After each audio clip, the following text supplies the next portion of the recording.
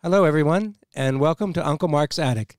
Everyone is cordially invited to join co-host Zach and me, Uncle Mark, as we explore a variety of interesting topics from the fields of paranormal activities, conspiracy theories, unsolved mysteries and disappearances, and lots more. You can find us on Twitter, Instagram, and Facebook at Uncle Mark's Attic. Feel free to reach out and contact us with your questions and suggested topics. We would love to hear from you. So come on into the attic with us now as we go exploring. Find out what mysteries we discovered today. Today's episode is about demonic possessions and exorcisms.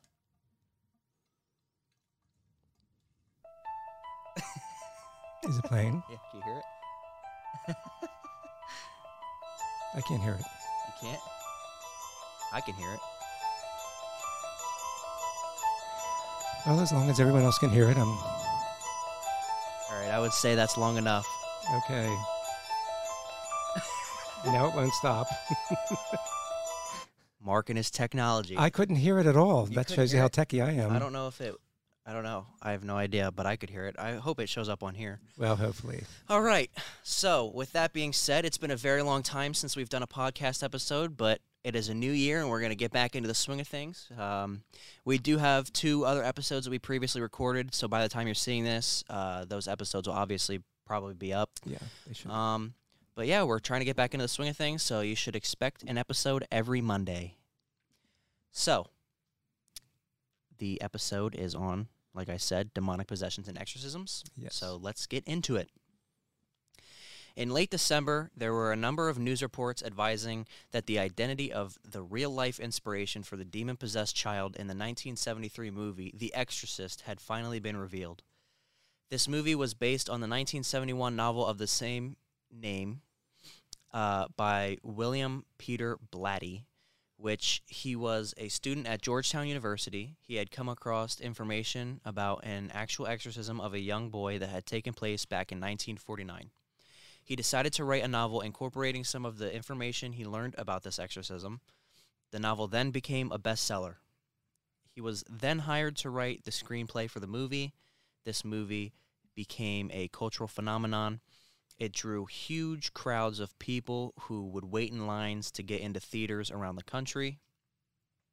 Newspapers and television news programs ran numerous stories about the effect that this movie had on some moviegoers. People fainted and got sick.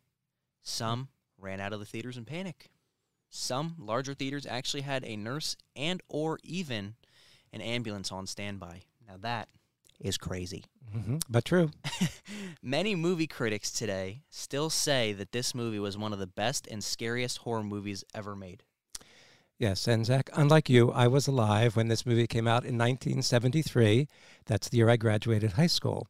So I was in college when this movie came out. It was in December of 73, right after Christmas, when they first started showing the movie. I'll just mention, after the movie had been filmed and the editing was done and all of that, the production company didn't think this was going to be all that successful of a movie commercially nationwide. So when it was first released in late December of 73, it was only released in a number of theaters in the United States. Not the usual, where you mega blast of the movie, where you're trying to show it all over the country. So they only had a limited number of theaters that were showing it. What happened was, though, that it caught on very quickly and became just unbelievably popular. And on news programs at night, when you were watching the news at 11, and in the newspapers, they would show films or photographs of lines of people standing out there in December and early January waiting to get into the theaters that had this movie. Word of mouth was spreading that this was something unlike anything people had seen before up till that time. So it was drawing huge crowds, and immediately they began to put it in more and more theaters across the country. But there's no exaggeration. There are people that I certainly know that told me that they did have to leave the theater. They were very upset by some of the scenes that are in it. Now, if you were to watch the movie today, it certainly is somewhat dated because it was 1973. So the special effects that they had then are very limited to what we have now. But it's still, even though despite its age, it's still a pretty scary movie if you watch it today. Despite, the limitations they had as far as the technology and special effects and all that. And many critics do say that it is one of the best horror movies ever made, that it really was legitimately a scary movie. So, yes, I was alive to see that, so I can verify everything that Zach just said, because he wasn't alive then. Yeah, I haven't seen it, so I have no comment on whether it's good or not. So I'm probably going to go watch it after this. Yeah, it's definitely a frightening movie to watch. Definitely frightening. And the book, like you said, the book had actually come out. I remember I was in high school when the book first came out, and that became a bestseller. It really did. It was amazing how many people started reading that book. And it's because of the success of the book that Hollywood, people in the movie industry, became interested in, well, why don't we maybe make a movie out of this book? And that's why they hired Blatty, the author of the book, to actually do the screenplay. And it was nominated for quite a few awards, including it was nominated for Best Picture of the Year, which is pretty rare for a horror movie. Didn't get it, but it was nominated. But it did win Academy Awards for several other categories. So it's still something to watch. I mean, just brace yourself. There's a lot of vulgarity, some pretty creepy scenes in there. But anyway, Zach and I originally thought about doing a podcast about this 1949 exorcism that the novel and this movie are both based on. And we are going to do a podcast eventually on that. But we decided it would be a good idea to first do a podcast about exactly what is meant by demonic possession and what is an exorcism and are these things real. So we decided to do that tonight. That's what we want to do first before we go into that particular incident from 1949.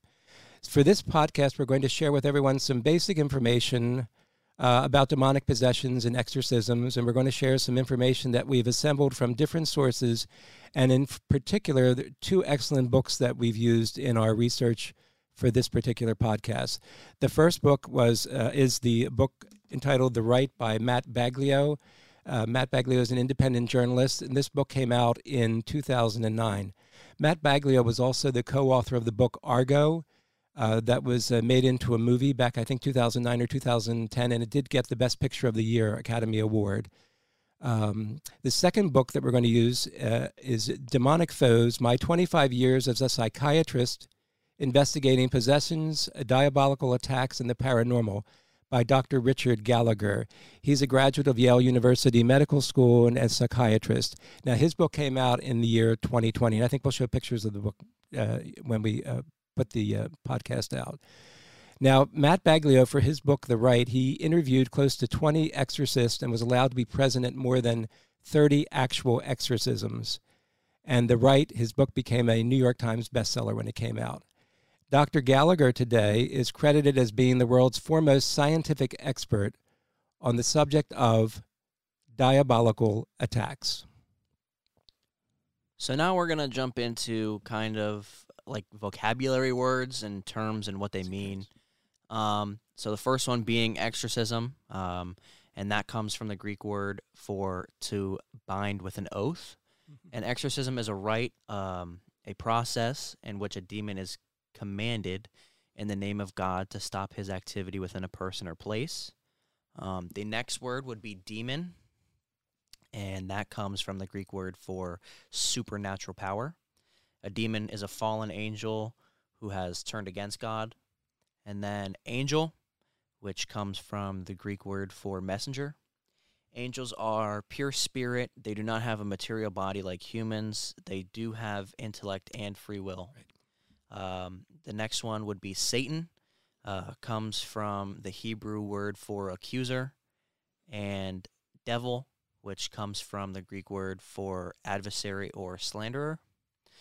So in traditional Christian teaching, Satan was originally a good angel created by God, but Satan and some angels, using their free will, turned against God. They fell. They are fallen angels, cut off from the only source that could have given them happiness, which would be God. After the fall of these angels, God created the material world and human beings. Satan and the fallen angels, the demons, turned their rage on mankind. It is their desire to hurt human beings and to turn them against God. Since human beings sin, Satan has been given a degree of dominion over humans. On rare occasions, for reasons no one can fully explain, demons are permitted to act on a human being.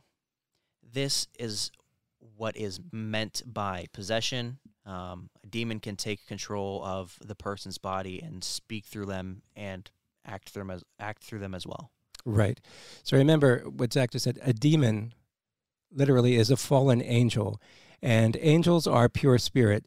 As such, that means they cannot occupy physical space. So a possession, when we talk about someone being possessed, a possession is really a demon being able to act upon a human being. And in some cases, a demon can actually act upon physical objects like a chair or a door or something like that. So the demon in a physical possession of a human being, the actual possession of a human, is not somehow physically located inside the body somewhere. They're acting upon the body. One exorcist who I read an interview with some time ago said one way he tries to explain this to people is, think of basically the human being as having like a pipe attached to them, say like through their ear, for example. And so the demon is not inside the person. The demon is, again, is not a physical being. It's a pure spirit, but it's acting on the human being by putting thoughts and ideas into the human being. It manifests itself through the human being, through this pipe, so to speak, if you can envision a pipe, causing the possessed person sometimes to contort into very odd positions and to strike out at somebody, physically try to hit an exorcist or whatever. But the point we're trying to make here is that when we say someone's possessed, it doesn't mean that there's some fallen angel, some demon that's literally physically inside a human body. That's impossible. They can't occupy space. No angel can, based on their very nature. So that's what we mean when we're talking about a possession right there. Satan and the demons that have followed him in breaking away from God, their creator, are still finite creatures. So that means they're not all powerful. Only God is. So Satan and any demonic entity, any fallen angel, they're limited by their very nature, and they're limited by what God actually permits them to do. So they first and foremost can't perform miracles, but they will certainly try and fool human beings on occasion and create the appearance of what could be seen as a miracle. Satan and the demons, we must remember, cannot do anything unless God actually allows it. That's part of the mystery for all the exorcists that I've read, and from the books that I've read, and the exorcists that I've met with. That is part of the mystery. No one has all the answers, and that's one thing about why does God permit this to happen. Now, one of the things that Zach was mentioning was human beings do sin. They're certainly fallen themselves. So as a result of our own imperfections and tendency to sin and go against God's will, it seems that these demonic entities have been given some leeway into rarely, and that's a word we want to keep stressing here, rarely be permitted to possess, to act upon a human being. It's very rare. I want to stress that very much. Every exorcist will stress that with you. This is not a common thing. A full possession of a human being is a very rare occurrence, but unfortunately, according to most exorcists right now, it's starting to occur more frequently than it has been in past decades and past centuries. As a result, we'll talk about that a little later, but as a result of what's going on in our world today and people falling away from religious faith and all that, but it is happening on a more frequent basis, unfortunately, but it's still a rare thing. And we're going to get into a little bit more detail about how it happens. But first, Zach, you're going to talk to us about the 4 levels of demonic activity. Yes, this is important. Number 1, infestation, which is the presence of demonic activity in a location or an object. For example, mysterious footsteps, loud bangs, laughter, screams, objects disappear, and then materialize elsewhere. Electronic devices malfunction, objects levitate and fly around, room temperature drops significantly, bad odors, especially burning sulfur. Yeah. Exorcists say that locations where these activities occur have often been used for occult activities, seances, satanic rituals, murders, or suicides. Usually a blessing or religious service will put a stop to these. Zach, can I just interject right now? I didn't want to. No, you're good. But infestation. Now, this is something I've actually, over the years, I've had people that have come to me and told me about some of these type of things that you just mentioned actually happening in their home or somewhere else, but usually their home. I did have a coworker who had an instance where on the wall in her bedroom, she had the crucifix that had been on the casket of her father for his funeral, and she wanted to keep that, and that hung in her room.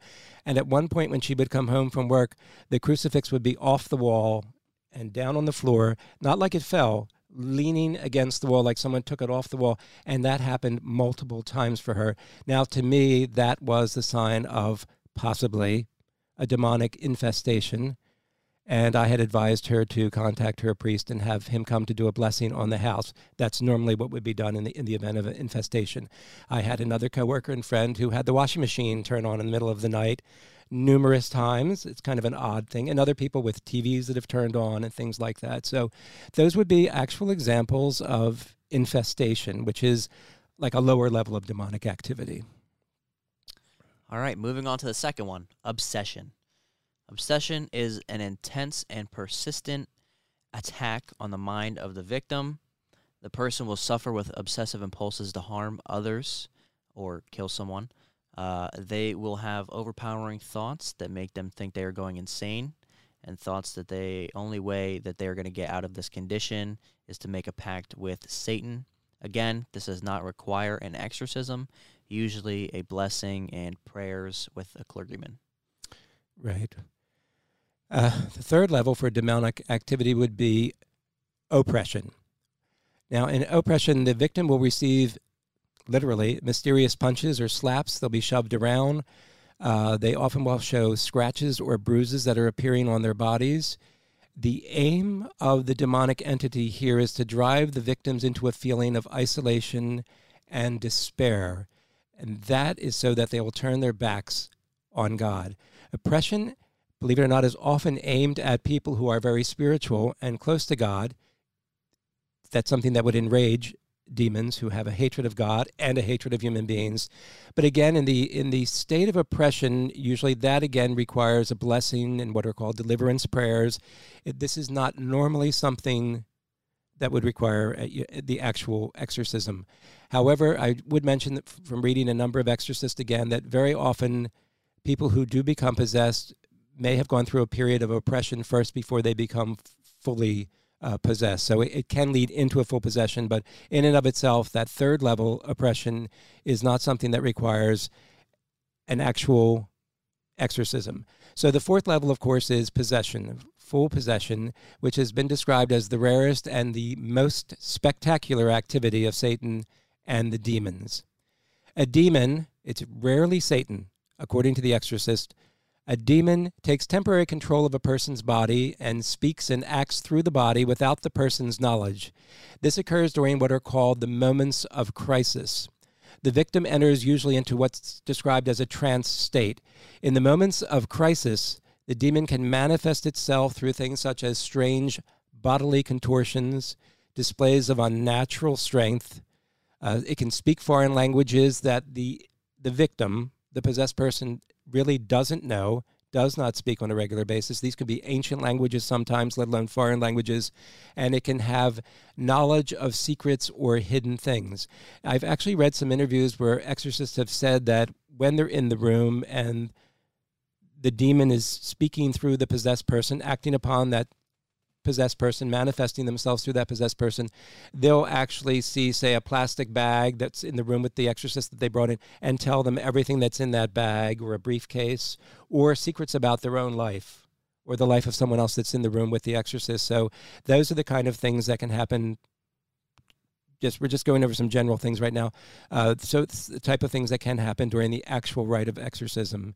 Now, usually after those moments of crisis pass, the victim will come out of the trance-like state, and they don't normally have any recollection or memory of what just transpired. It's as if they go into that trance, the demon takes over and uses their body, their mouth, their vocal cords to often curse, utter blasphemies against God, against the churches or religion, the clergyman who's performing the exorcism. And in between the crisis moments, in the person's everyday life, they can usually carry on as if nothing is wrong. But even then, the demon can influence their mind sometimes to cause such things as anxiety and depression, hateful thoughts, and sometimes even suicidal thoughts. So now the question that I'm sure a lot of you are asking, how can a person become possessed? Yeah. Experienced exorcists make it very clear that possessions do not just randomly happen. And usually the victim has somehow opened the door for a demon or Satan to enter. Very often the victim has engaged in some type of occult activity, satanic rituals, frequent trips to a medium, seances, and so on and so forth. In other cultures, especially in Asia and Africa, there are certain cases of possessions that are the result of a curse or hex being placed on someone. Yes. I just want to mention something here about, once again, we want to stress that, if a person is possessed, it's a very rare occurrence, and we're going to keep stressing that. These are very rare. But a thing I do want to point out is that every exorcist who I've either spoken with or whose books I've read or watched their interviews with, stresses that, look, this isn't something that happens randomly. You don't have to go to bed tonight worried about, oh my God, am I going to wake up possessed or something like that. That is not the way this works.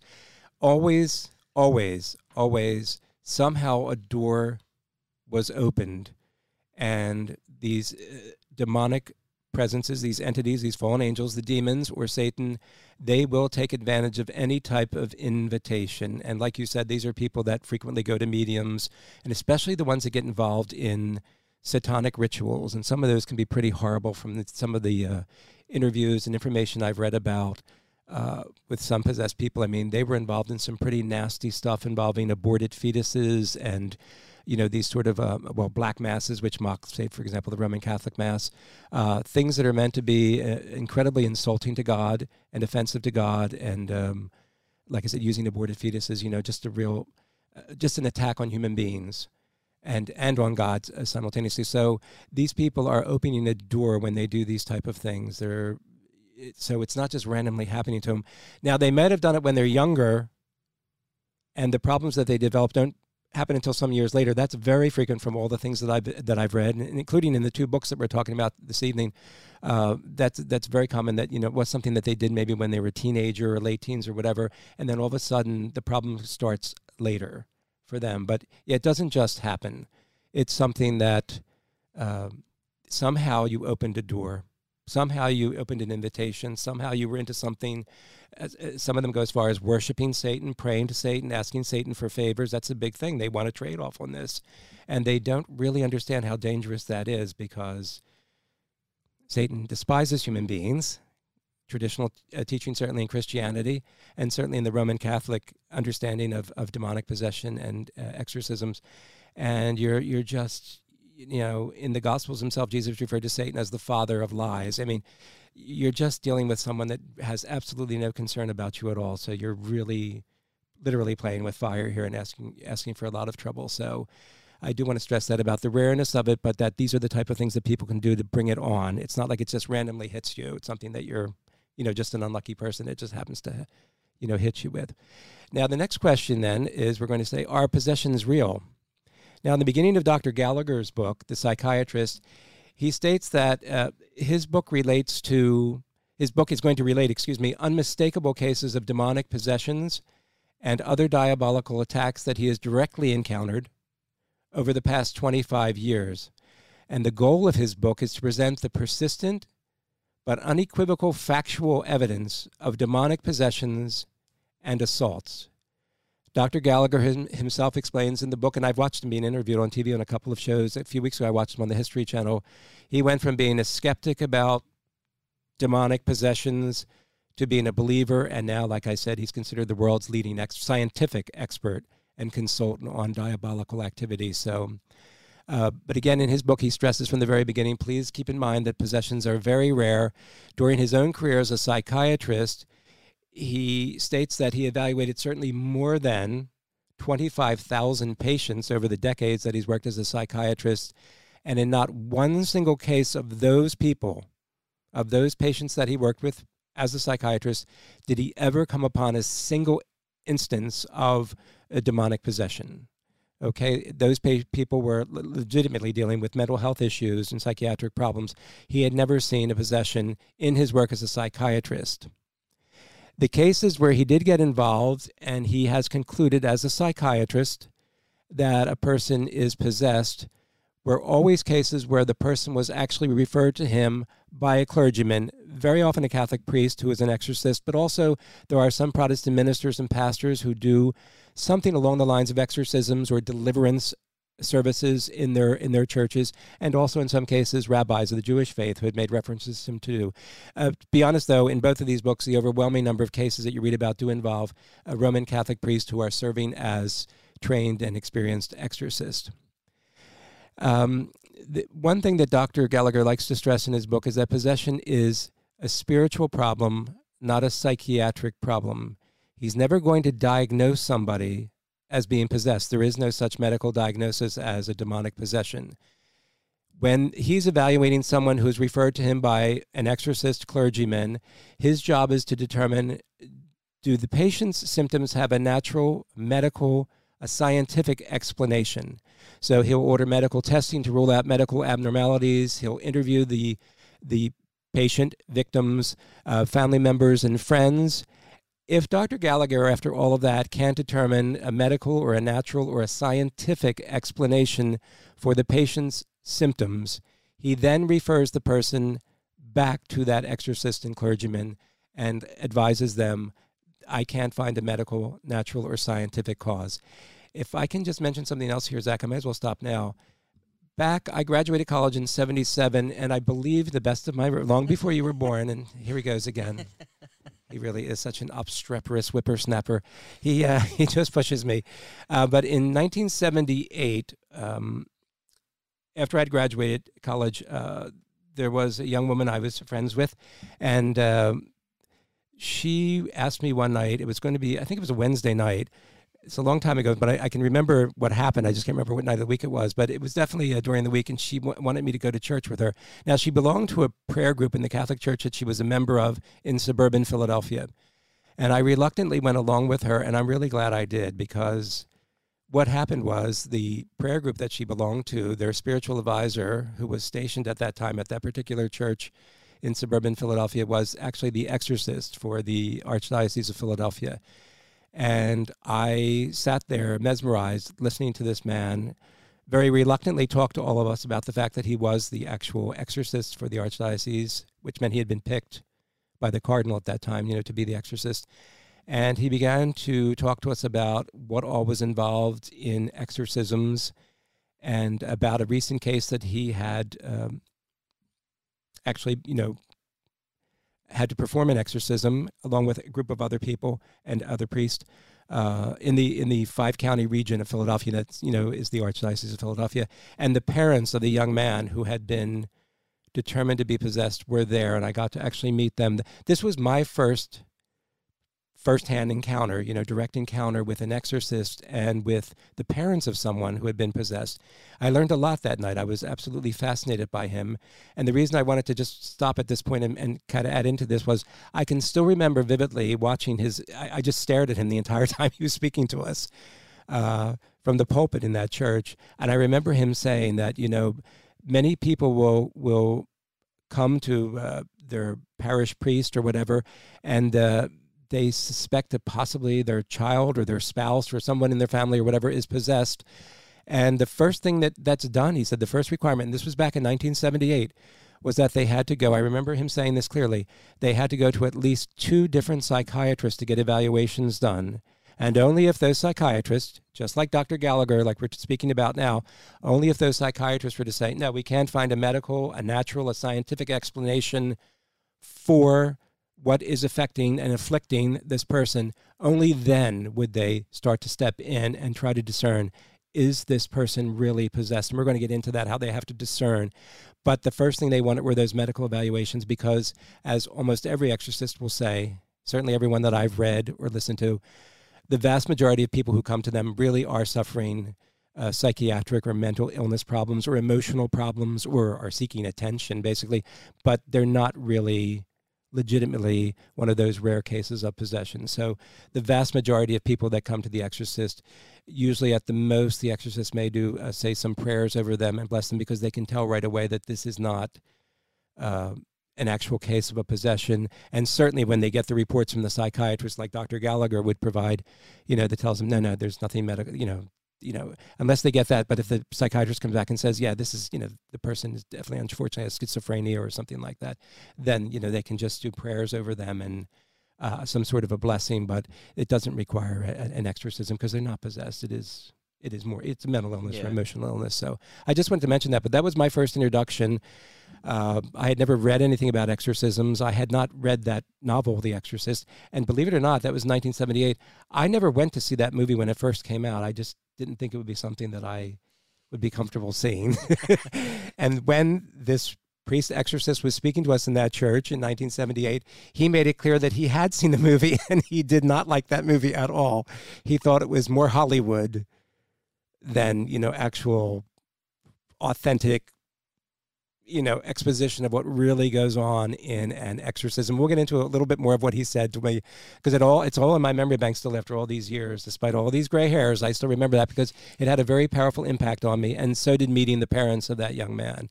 But I did want to stress, all the way back then even, there was this insistence on, medical and preferably psychiatric evaluations just to make sure that the person's not dealing with a mental illness. Dr. Gallagher's hope in writing his book is to reach out to people who are open to the idea that we live in a world that has both seen and unseen realms, and these two realms can influence each other in unimaginable ways. A segment of this invisible world seems to be mysteriously hostile to human beings and seeks their physical and spiritual destruction. Dr. Gallagher was contacted by a Catholic priest who was one of the few official exorcists in the United States in the early 1990s. The priest was also the chaplain at a psychiatric hospital. He asked Dr. Gallagher if he would be willing to meet with and evaluate a woman the priest believed was showing signs of demonic possession. Dr. Gallagher told the priest that he was deeply skeptical of demonic possessions, and the priest told him that was a good thing, and he would be the perfect man for this job. That began his involvement on the field of demonic possessions. Yes, and in this case, the woman that this priest exorcist had asked him to meet with and evaluate, consult with and see what he thought, the victim, it was determined, really was a victim of demonic oppression. Remember, we talked about infestation, obsession, oppression, or possession, the 4 levels. So this is the very first case that he got involved with was, in fact, what he determined, as well as the exorcist, that this was demonic oppression. The woman was being hit and beaten by invisible spirits, and she was a devout Roman Catholic. Everything she said was being corroborated by her husband. I remember Dr. Gallagher in the book had said, she was just a very good person, good family person, a person of deep faith. So he did what he would do from then on. He ordered the battery of medical tests. All the results were negative. She underwent the usual mental status exams. All of those were normal. He just didn't think there was any psychiatric or medical problem here. That's what he told the priest. And then the priest exorcist later advised him that this did not require an exorcism in this case because it is a case of oppression, but they did do a series of deliverance prayers and blessings on the woman. It took time. It wasn't a one-time deal. And eventually the woman did get better. She continued to actually increase in her spiritual activities, her efforts to become, more and more of a spiritual person. And the attacks, as they slowly gradually stopped, and then eventually they just stopped completely. But it did take time. The majority of experts make it clear to most people, and that most people who come to them suspecting they are demonically possessed, like we just said, really have psychiatric or emotional problems. And Dr. Gallagher talks about this quite a bit in his book. Many mental illnesses can be mistaken for possession. So most exorcists, certainly here in the United States, normally have a team to help them discern whether or not a person is possessed or is just dealing with mental illness. Very often the teams will include psychiatrists and psychologists, neurologists, etc. They want the person medically evaluated to see if there is that medical or scientific cause for their problems. And when and if the medical professionals can't diagnose the medical or scientific cause for the condition, then the exorcist will determine if they should proceed with an actual exorcism. So you first want to do a little bit of diagnostic work here and rule out any medical or natural or scientific cause for what the person is telling the exorcist is afflicting them. So now we're moving on to the rite of exorcism. For Catholic exorcists, the Roman ritual, the official rite of exorcism states, the exorcist should not proceed to celebrate the rite of exorcism unless he has discovered to his moral certainty that the one to be exorcised is in actual fact possessed by demonic power. Normally, the exorcist... You want to go ahead? No, that's good. Sorry. Normally, the exorcist will have a number of people with him for the exorcism. This often includes physically strong men because the victim often has to be physically restrained. Possessed victims have tried to kick and punch the exorcist, pick up furniture and throw it or smash it. Some have even tried to jump out of a window. And the ritual goes on to list 3 signs that often indicate possible presence of a demon, of a demonic possession of a person, the presence of a demonic entity, basically. First, the victim, the person that may be possessed, is displaying abnormal strength. Another sign is the ability to speak and to understand a previously unknown language. And then third is that they have, as we talked a little bit earlier about, a knowledge of hidden or secret things. Another thing that the ritual does refer to is test them. There can be an aversion to sacred things, such as a blessed crucifix, holy water. The person is unable to say the name of Jesus or physically go into a church. You'll see just almost violent resistance. Dr. Gallagher talks about that. Matt Baglio talks about that. Absolutely violent resistance to going into a church or saying the name of Jesus. The key here that the exorcist is trying to do, the medical doctors have reviewed the patient. You know, they've told the exorcist, look, there's no medical or natural or scientific cause for this. If, in fact, this person, now that you've ruled out medical and natural causes and scientific causes, you have to try, if there is truly a demon present, what the exorcist is trying to do is to unmask the demon. The only way to unmask a demon that is possessing, acting upon a human being is through the rite of exorcism.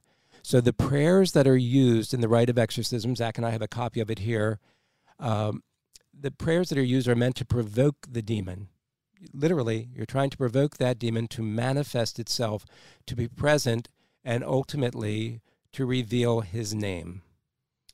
Then what you want to do is tire the demon out so it detaches itself, and the person will then be liberated. The exorcism causes the demon to suffer. The holy water and crucifix used by the exorcist are sacred objects that carry the blessing of the entire church.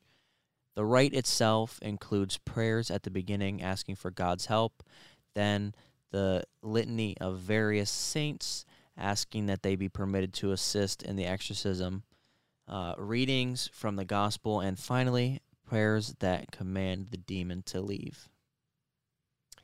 Right, and exorcists know that different demons have different personalities, and some are stronger than others. All of them are liars. Normally, the exorcist, and they're strongly encouraged about this, normally the exorcist will not engage in any type of conversation with the demon when it begins to speak. And usually when it speaks, from the multiple exorcisms that Dr. Gallagher was at, that Matt Baglio was at, and other people that I've spoken with, including exorcists, it's usually a very nasty or raspy voice. Some exorcists have actually described the demonic voices as what you would hear if a dog could speak, almost that harsh barking noise. It's very, very nasty. There's really only 2 things an exorcist would normally say to a demon during a rite of exorcism. What is your name, and when are you going to leave this person? Now, the name's important. The demon's name is important because that explains to us the type of spirit that this demon may be. Often the names a demon gives when it finally begins to surrender, and that's a sign of the surrender. I'll talk about that in just a second. The name that the demon will give is purely functional. I am the demon of anger. I am the demon of greed. Sometimes the demon will give a biblical name, such as Asmodeus or Beelzebub. These are names that are actually listed in the Bible, in the New Testament in particular. These seem to be higher-ranking demons.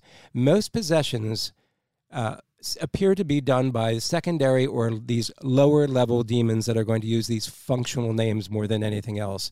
And it seems to be a fact, and Dr. Gallagher talks about this quite a bit in his book. There's definitely a hierarchy among demons, just like there's a hierarchy among human beings.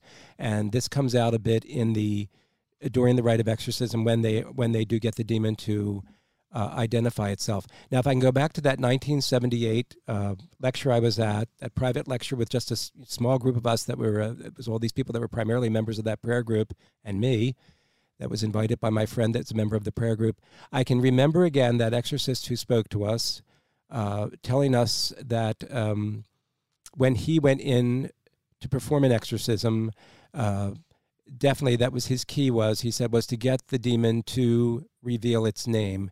And that up to that point in his experiences as an exorcist, he had always heard those lower level functional names. I am the demon of greed. I am the demon of lust, those type of things. He said it wasn't some fancy, colorful name or anything like that.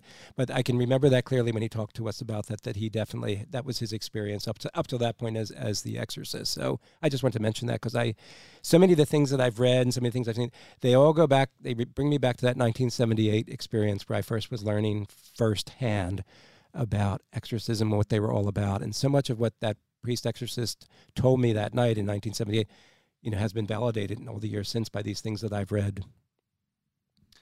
All right, so we need to keep in mind that demons like to stay hidden. They do not like to speak. So when the rite of exorcism begins, a demon will often try to trick the exorcist by not reacting. The demon may manifest itself by contorting the victim's body, cursing, and then pretend that it has left. Demons will threaten the exorcist in order to distract him, and an exorcist can be attacked spiritually and mentally and physically during an exorcism. Exorcisms are not once-and-done things. They are, in fact, a journey. An exorcist should be looked upon as a spiritual director, helping the possessed victim rediscover the grace of God through prayer and the sacraments. An exorcism often has to be repeated, sometimes numerous times, possibly over long periods of time that can run over a year or longer. And the victim must cooperate. They must renounce the demon and any activities that may have led them to being possessed. They must return to praying and to going to church and so on. Yes. And again, I'm going to jump back now, if I can, to 1978 with that incident with the priest, because I remember him saying to us, if, again, you haven't seen that Exorcist movie from 1973, but he had, and he was very critical of it. But what he was saying there about it's not, one and done. This isn't a case of exorcist versus demon, Rocky Balboa versus Apollo Creed, where you just go into the ring and there's so many rounds, and then at the end, the exorcist win. It's not like that. He said it's not this one-time thing, or he made a point, including talking about the exorcism of that young man whose parents were there that night, that had been a repeated experience where he had to go back and back and back with a team of people. After the psychiatric evaluations, all that, when he had discerned that it was in fact a possessed person he was dealing with, he said it was, you just keep going back, because it is a battle, but it's not like Rocky and Apollo in the ring there. You have to keep going back because the goal is, like we were just saying, you're out to get it to reveal itself, because they prefer to be hidden, so that they can continue their lies and fool people and make them think that the possessed person is mentally ill, and make the possessed person think that they're mentally ill and they ought to kill themselves and things like that. So it is a battle against a liar, a very powerful liar, a very intelligent liar, and one that has sometimes certainly displays what are called preternatural abilities, things that we humans can't normally do, like know about things that are secrets about you or things that are hidden, like in that bag, like we talked about. These are very, very powerful and intelligent beings. Dr. Gallagher talks about that quite a bit in his book, too, about how they're very intelligent. That's why they can speak fluently in all these different languages. They've been around for however long, longer than we human beings have been on this planet. And they have a lot of experience and a lot of knowledge. And he said he's been present at many exorcisms, physically in the room as a psychiatrist, when the rite of exorcism is going on. And they can be very clever, very cunning, and they can physically affect the person. He was talking about one exorcism that he had been at where the person started to talk in a very low voice, and that's another thing they'll often whisper in order to throw people off and confuse you, but very low voice, and it seemed to be an Asian language or dialect he wasn't himself familiar with, but it sounded very much Asian to him. And as the possessed person was speaking in this what appeared to be Asian language, the face was literally contorting, the eyes were slanting, and he said basically the overall face was taking on the look of an Asian person. Those are the contortions that you're talking about, the way that they can make human bodies actually go into positions that we normally can't or don't do, and also changing the actual facial features. And just yesterday I was actually reading about a actual exorcism performed by an American priest here down outside of Washington, D.C., and he had told the interviewer that while he was performing the rite of exorcism with the team in the room with him, the person had blue eyes, and he watched as the eyes literally turned yellow and the pupil shrunk down to practically like a period at the end of a sentence, and the face took on basically the face of a snake, of an adder, was the word that he actually used. And that's not uncommon. I've read about many cases about that where you can see these physical, not only physical contortions of the poor person's body, but there's also changes in the face, in the eyes. The eyes can become hooded. So these are, there's all sorts of things can happen. There's many, many cases, and if I go into all of them, we'll be here all night. All the cases that I've read about or talked with people about. So I will stop there for just a moment, but I appreciate everyone letting me talk about this 1978 case, because that's really when I first got experience, first got my real exposure to what exactly is exorcism in a possessed person. The ultimate goal of the rite of exorcism, this journey that everyone's on, and the victim, the possessed person, has to be a part of that journey. They have to be they have to want to get better.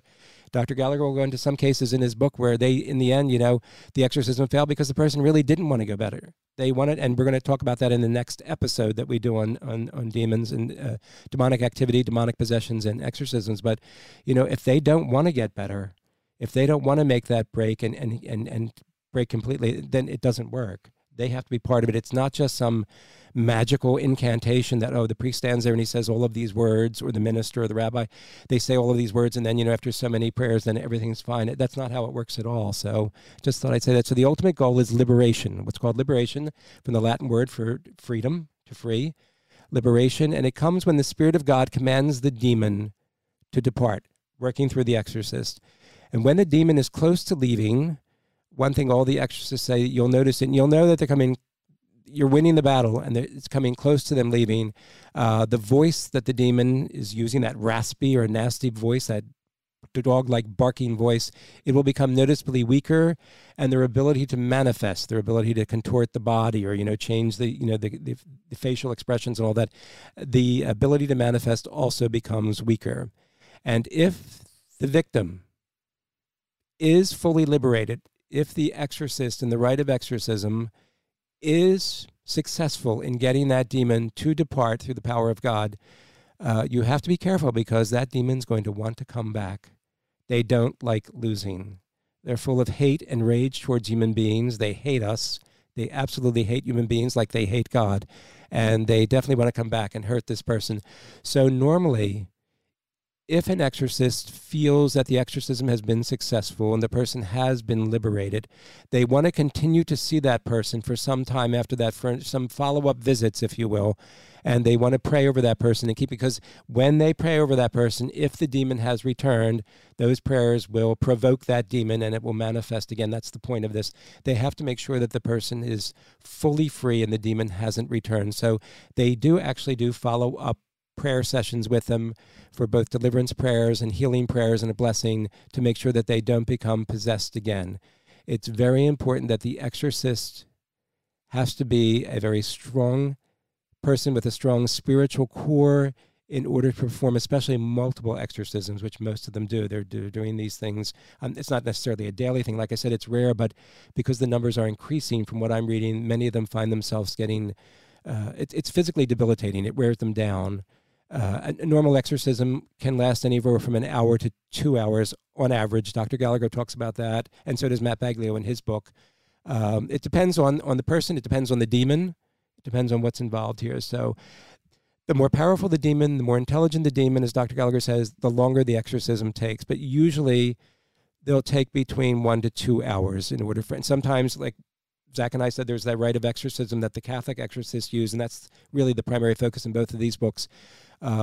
Sometimes the priest will actually say some parts of that more than once. If they're having a hard time, they're going to repeat parts of it, especially the prayers where they're commanding the demon to leave in the name of God. So it's not the one and done deal, like we said. This is a very complicated area because nobody has all the answers. There's even the most experienced exorcist, like Dr. Gallagher will say, will tell you there's mystery involved here. He is he can't explain all of this as a psychiatrist, as a man of science. We don't fully understand everything that's involved in this, including the powers of these demons themselves and their, the level of their intellects. Like he said, some demons definitely appear smarter than others, and you can tell by the way they speak and what they're doing. Some of them are more cunning than others, but they're all, when you come down to it, they're all full of rage and hate for God, and rage and hate for human beings. One of the instances where Dr. Gallagher was physically present for in a car when he was in the car with an exorcist, with the woman that we'll talk about this in the next episode, the next podcast, but he remembered very clearly when the person that they believed was possessed, and she had been deeply involved in a satanic cult for years, and engaged in all kinds of really evil activity. And she was in the back of the car as they were driving, and all of a sudden that raspy, nasty voice comes out where she's speaking to the priest who's driving, you effing monkey priest. And Dr. Gallagher said, monkey, that tells you what they think of human beings. They equate us as animals, as monkeys. This is the kind of hatred they have for us. We're pathetic in their eyes. We're something that should be destroyed. And if God would permit them, they would destroy us. But as Dr. Gallagher says in his book, and Matt Baglio, and as we'll go into in the next podcast, God does limit how much they can do. There are limits to what they're allowed to do, even though they have that limited dominion on the earth that permits them to sometimes, very rarely, possess a human being. So that pretty much wraps up what we wanted to say in this first episode on the demonic possessions and exorcisms. And I think we covered a good bit of at least the basic, you get some of the basic terminology we wanted to go over and just some of the basic ideas of what's involved. And then we'll go into some other cases in our next episode. And then eventually we're going to get back to you on that 1949 case, which was really the impetus, the reason that the novel was written. And then the movie was made in 1973 that really increased a lot of people's awareness and knowledge of the fact that there was such a thing as the rite of exorcism and demonic possession. That really was, seriously, that was, as you said, Zach, that was a cultural phenomenon. I mean, it really hit this country hard, and it was major news all over the country when this movie first came out, and for weeks and weeks, months afterwards, really, because the theaters were just so crowded with people flooding in there to see them, and yet some people not being able to deal with what they were seeing and then literally running out of the theaters or getting sick or fainting. So you weren't exaggerating about nurses in some large theaters, big theaters in big cities, or even having ambulances on standby, because some theater owners were a little bit concerned about, people getting seriously injured or hurt, during the showing of these movies. That really did happen. I was alive for that. I wouldn't go into the theater myself at that time. I did eventually watch the movie. It is a scary movie, and it's very Hollywood. After that priest had talked about it, I finally said, I got to see this movie somehow. So eventually I did see the movie, and then I realized why The Exorcist didn't like the movie, because it's scary, but it's very much Hollywood, just like the Conjuring movies that are out today, and some of the Exorcism of Emily Rose and all that. I have seen those. I did go to those movies, and I always sit there and just think to myself, like, wow, I mean, exorcisms, demonic possessions, it's scary enough stuff, the things that they can do, things that they can pull off. It's some nasty stuff. I know I was reading one priest exorcist was explaining how during an exorcism he was continuously being threatened, and this demonic presence, this entity, this demon that was acting upon this human being, just kept telling him, I'm going to get you. Wait till you get in that car tonight. And then, on his way driving home after the exorcism was over, as he was, maneuvering a rather series of tricky curves in the road, his headlights just died completely, and he was, could have crashed, basically. It's a panic. He had to pull over. I mean, things like that happen. Another exorcist had the engine of his car during an exorcism, a demon had told him he would love to burn him. The engine of the car did burst into flames on the way home, totaled the car, so he had lost that car. So there's strange things that happen. They have, like I said, preternatural powers, which just means beyond normal powers, beyond something that human beings certainly normally can do.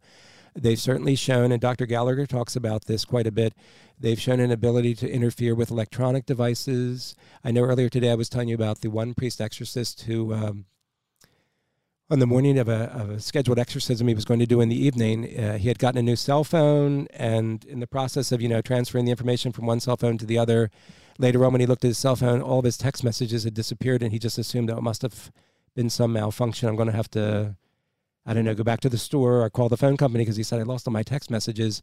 That evening, he performed the rite of exorcism.